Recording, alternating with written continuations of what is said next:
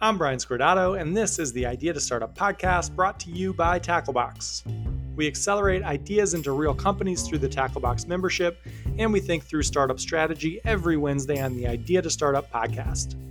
You're here because you're thinking about an idea, or you're ready to launch something, or you already launched something and you're running full steam ahead. We're here to help with the counterintuitive stuff. On to it. Right after graduating college, I immediately started the most profitable business I would ever run. I taught kids, mostly elementary school kids on the Upper East Side of Manhattan, how to play basketball.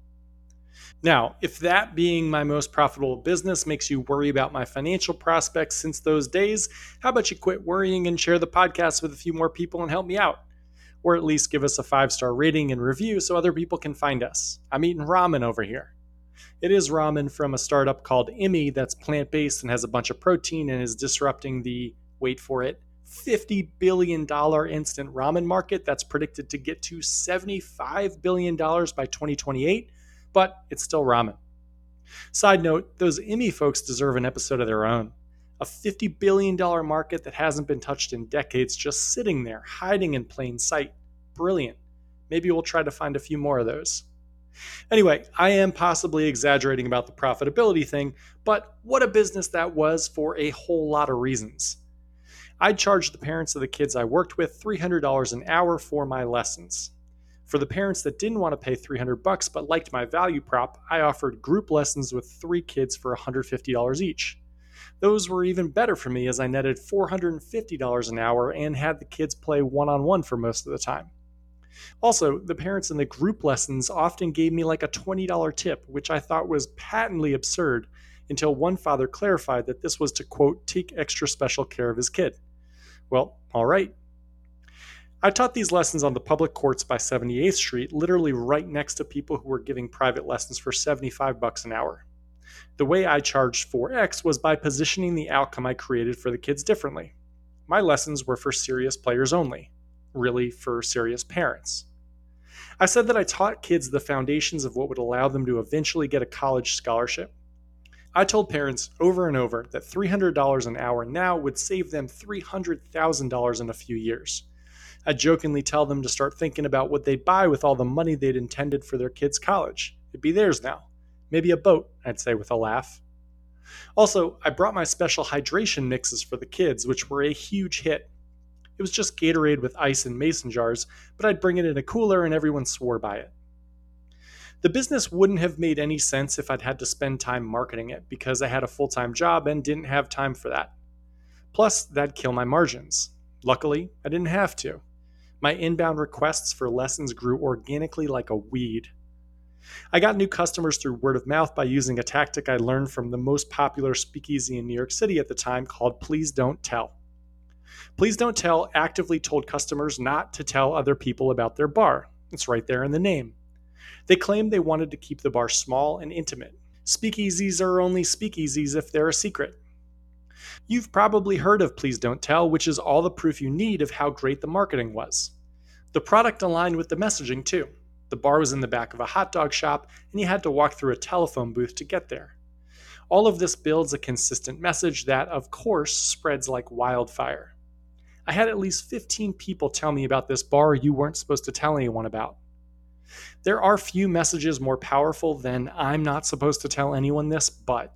And if you don't believe me, just ask any future grandparent who wasn't supposed to share the news that their kid is pregnant yet how well they've kept that secret. So I told the parents of my players not to tell any other parents about my lessons. I just didn't have any more room for players, I said, especially ones that weren't as serious as their kid. Then I'd look to the sky and pretend to think and say, well, I guess maybe I could add one more. I have a slot opening up. If you recommend someone and think they're serious, maybe I could squeeze them in. Which immediately caused the parents, all hyper-competitive, to tell their friends with kids that they were working with a guy who was completely booked. They weren't even sure they were supposed to be talking about it, but his goal was to get your kid a college scholarship. And if their kid was interested and promised to be serious about it and drop their name, maybe they could get lessons too. I couldn't have gotten more intros if I'd been paying the parents by the lead. For some reason, I can't remember why, I only did this for one summer.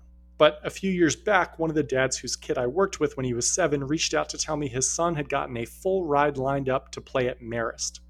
He'd still remembered those lessons, and he half-jokingly said, quote, "I guess those $300 lessons did save me $300,000. Time to go shopping for a boat."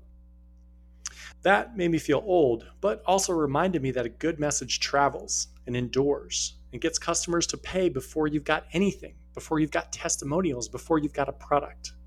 $300 to save you $300,000.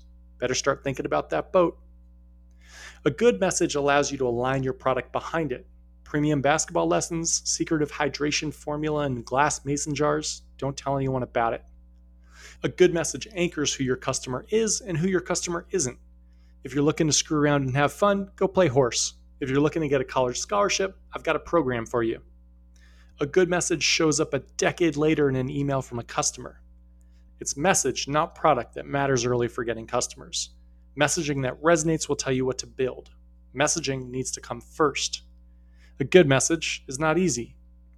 Kevin Hale, a former partner at Y Combinator, talks about legible startups, startups that are easy to understand. I wish I'd thought of that term, but will happily use it with him in mind. I can't think of a better way to describe great startups than legible.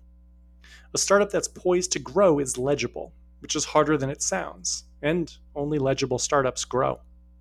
So today we're going to help you build a legible startup, one that's poised to grow, one that's got messaging compelling enough to deserve a product behind it.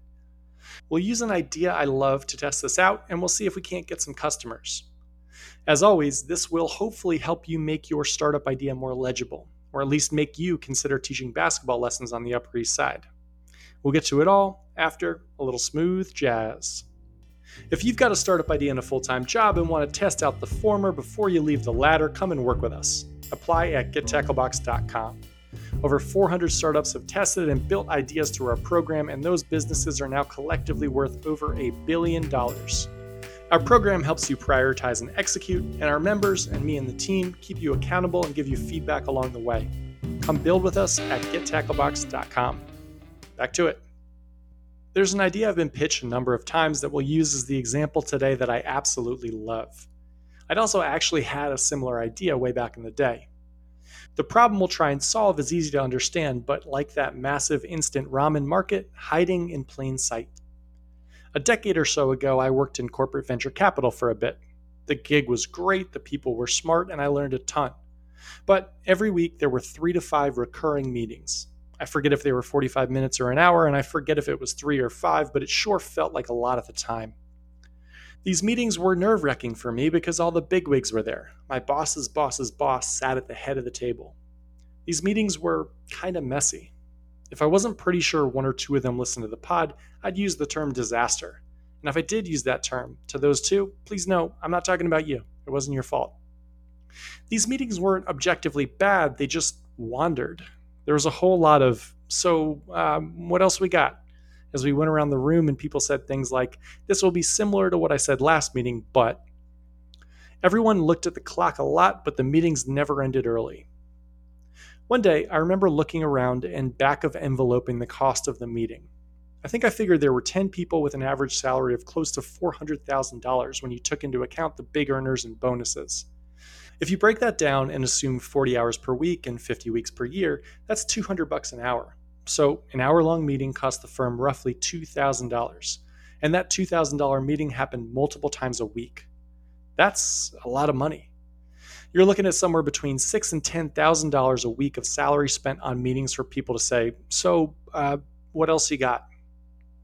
And since those meetings were so rambling, it was customary for the small 3-person teams to meet after that big meeting to figure out what we'd actually do next. Those were scheduled for 30 minutes. And this happened all over the company, and it happens across tons of companies. Before this pod, I spoke with a bunch of friends who work at big, reputable companies who say that, these types of meetings are constant, ridiculous, and way worse on Zoom. Because in person, you could at least write it off as FaceTime or building relationships with small talk or other things I think are bullshit, but on Zoom, there's none of that. The question is, why wasn't there a clear agenda with takeaways and goals and to-do lists and everything else a good meeting needs? Things people know a meeting needs. I thought back to those meetings and asked my friends, and a pretty straightforward answer emerged. there often isn't someone who owns standing meetings. Standing meetings are standing, meaning the impetus for them wasn't an actual thing someone wanted to make a decision on. Not to get trippy on you, but they exist because they exist. Since no one owned them, nothing was measured from them, and there were no learnings on how to make them better because it's unclear what better would even be. If you'd flipped it around and said to someone, quote, I'm giving you a $10,000 a week budget to, say, get the weekly tasks in order or whatever the goal of these meetings are, and said that they would be judged on how well they did this, I'm about 99% confident they wouldn't say, okay, let's just get literally everyone in a room for an hour every morning to talk about whether or not they've watched the show Severance. But that's not how it went. So standing meetings exist because they exist, and thousands, millions, tens of millions of dollars flutter out the window like the feather from Forrest Gump because of it. Now we're on the same page about the idea. Make meetings effective. There was massive opportunity a decade ago, and there's bigger opportunity now. So, what do we do about it? What would you do about it? A startup idea is just a hypothesis that you've got that you think is unique enough and important enough and powerful enough to grow.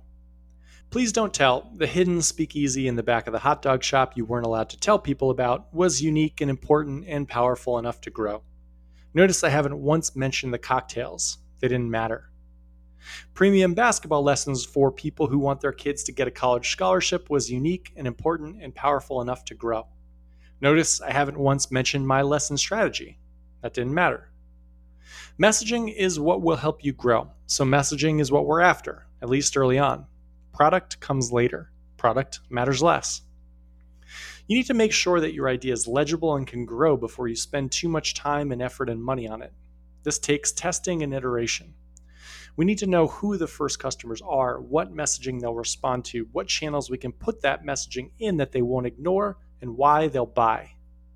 If we start at the end and look at all the Tacklebox companies that have been successful, each looks a bit different, but in every case figured this stuff out first.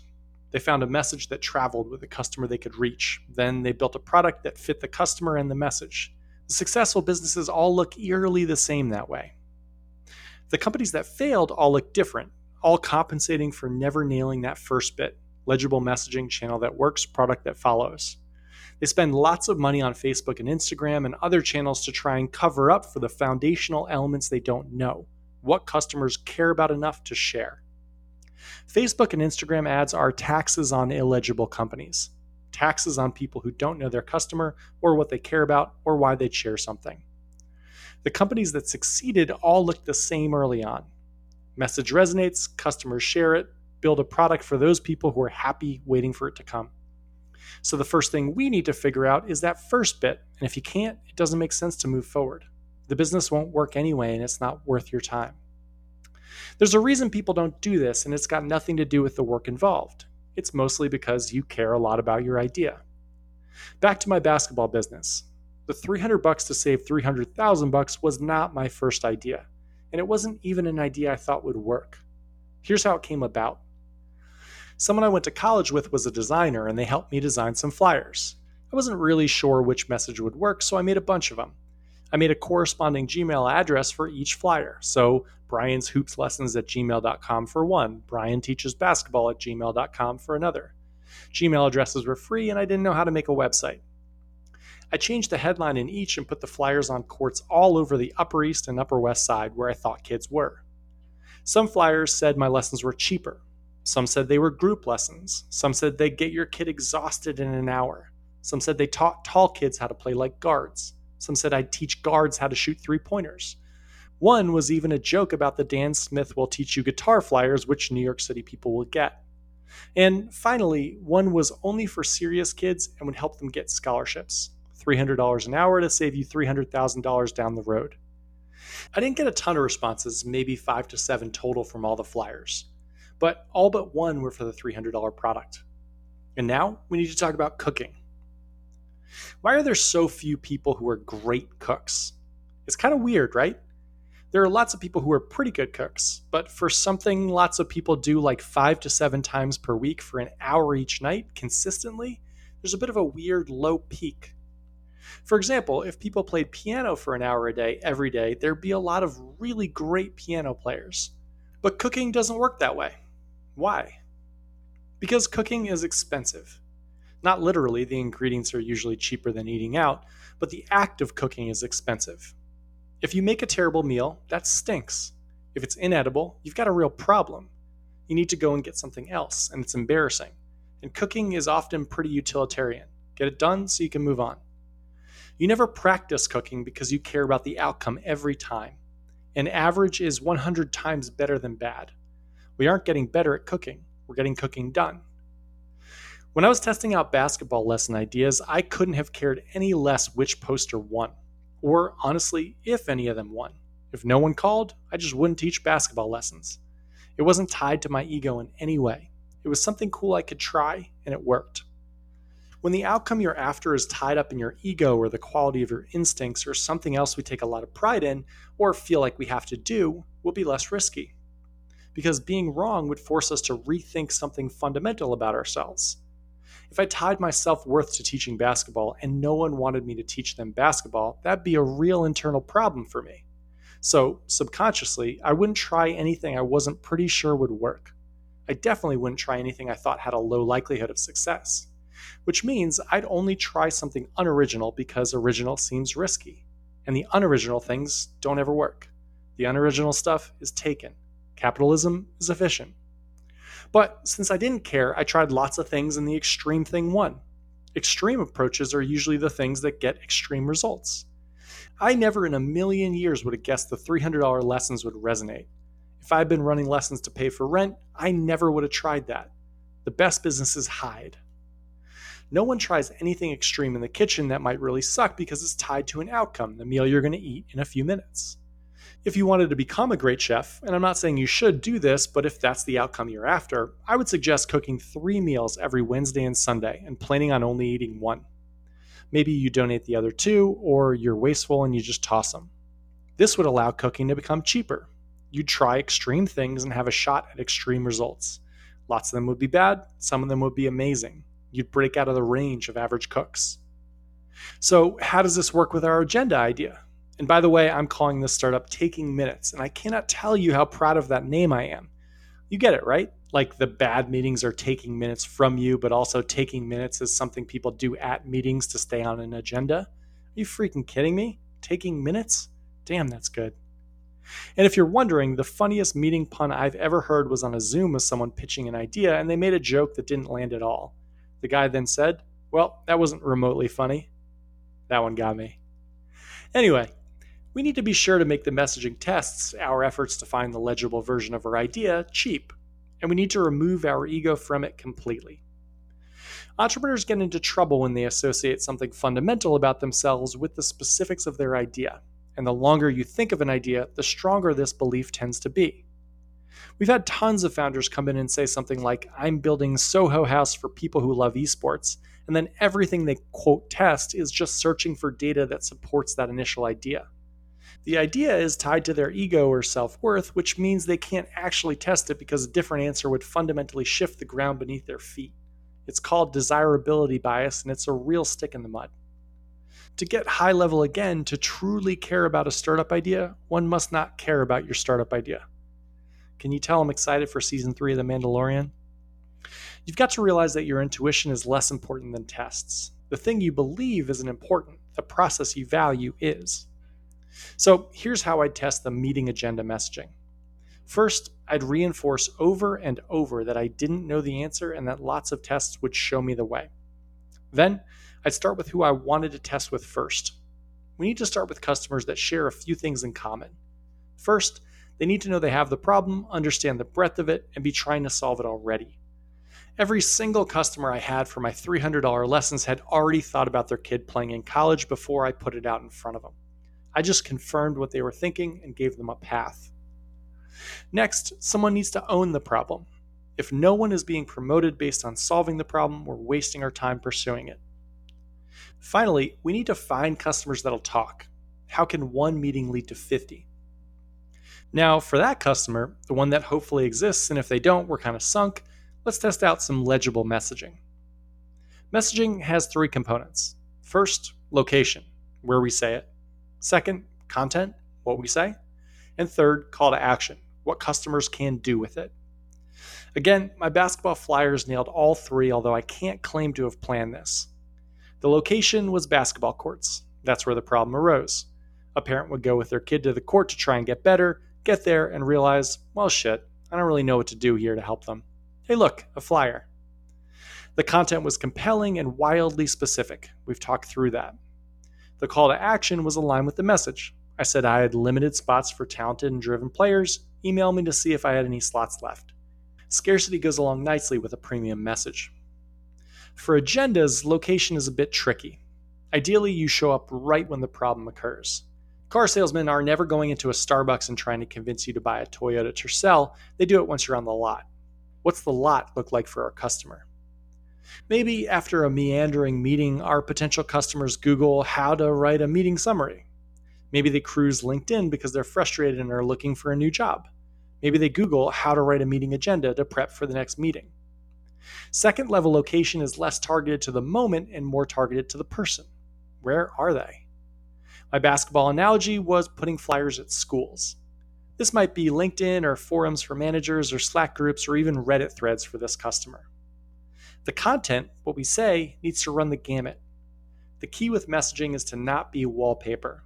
It's easy to scroll past stuff, so specificity here is key. Your instincts are going to push you general. Something like meeting agenda software to get the most out of every interaction. Instincts will always push you to a message in a way that no one actually talks. Good marketing is conversational. I like trying to come up with a bunch of different outcomes and messaging to them directly. So something like, what are the consequences of a bad meeting? I start with who I think would own the meeting, and based on some early conversations at smaller teams, that person impacted is the CEO or the COO. So maybe the meetings are bad because the team has grown. So something like you raised a Series A and hired some new people, but they don't know what we prioritize or how we work. Or maybe establish the culture fast with new hires through effective meetings. Maybe they're worried about scaling operations, in which case messaging like build and reinforce your internal operating system through meetings with consistent agendas and action items might be specific enough to catch their attention. Maybe they think nothing ever gets done at meetings, so messaging that says something like, you'll never have a meeting that doesn't end with a decision again could be compelling. Maybe these meetings just feel unproductive, in which case you could say, you'll never hear, so what else is going on in a meeting again? Or make company impacting decisions after every meeting. Maybe people are just dreading a meeting, and you could say something like, click on this if you have a meeting today you don't want to be a part of. We'll handle the rest. The goal is to find people who already believe what you believe and speak directly to them, not in wink. Let them know you know what they know. The call to action, the last piece, reinforces that. Basketball lessons had scarcity, you might have value. So something like, sign up to get our meeting agenda for effective 5-minute daily stand-ups. Or sign up to get a 20-minute working session on what your meeting should look like. Or sign up to get our meeting timer. It works on Zoom and lets you off the hook for saying we've got to move on too many times. The last step is to track. See which of these travel. Use Unbounce or Wix or Optimizely or whatever other site you use to track landing pages. We can go into that more if you'd like if you join Tacklebox. These are the types of tests that we run to see if the idea is legible. It's really hard to pull yourself out of the testing process and execute it from a high level. It's easy to get attached to certain types of messages or customers or value or what you know coming in. But it's unlikely that your instincts are spot on. They're probably close, but close doesn't count in startups. Only great survives. Take pride in the process you'll use to move forward, the process you use to find that legible message. And if any of you have kids who want basketball lessons, maybe I'll start doing that again. Gatorade and mason jars. You'll get a boat. Reach out. I've only got a few spots left. This was the Idea to Startup podcast brought to you by Tacklebox. And if you have a startup idea and you want to test it out and go through the type of stuff we just spoke about, let's do it. Making this stuff cheap, getting to extremes is much, much easier with a partner like us. Head to gettacklebox.com/no whisper ideas to get the podcast listeners discount, and have a great week.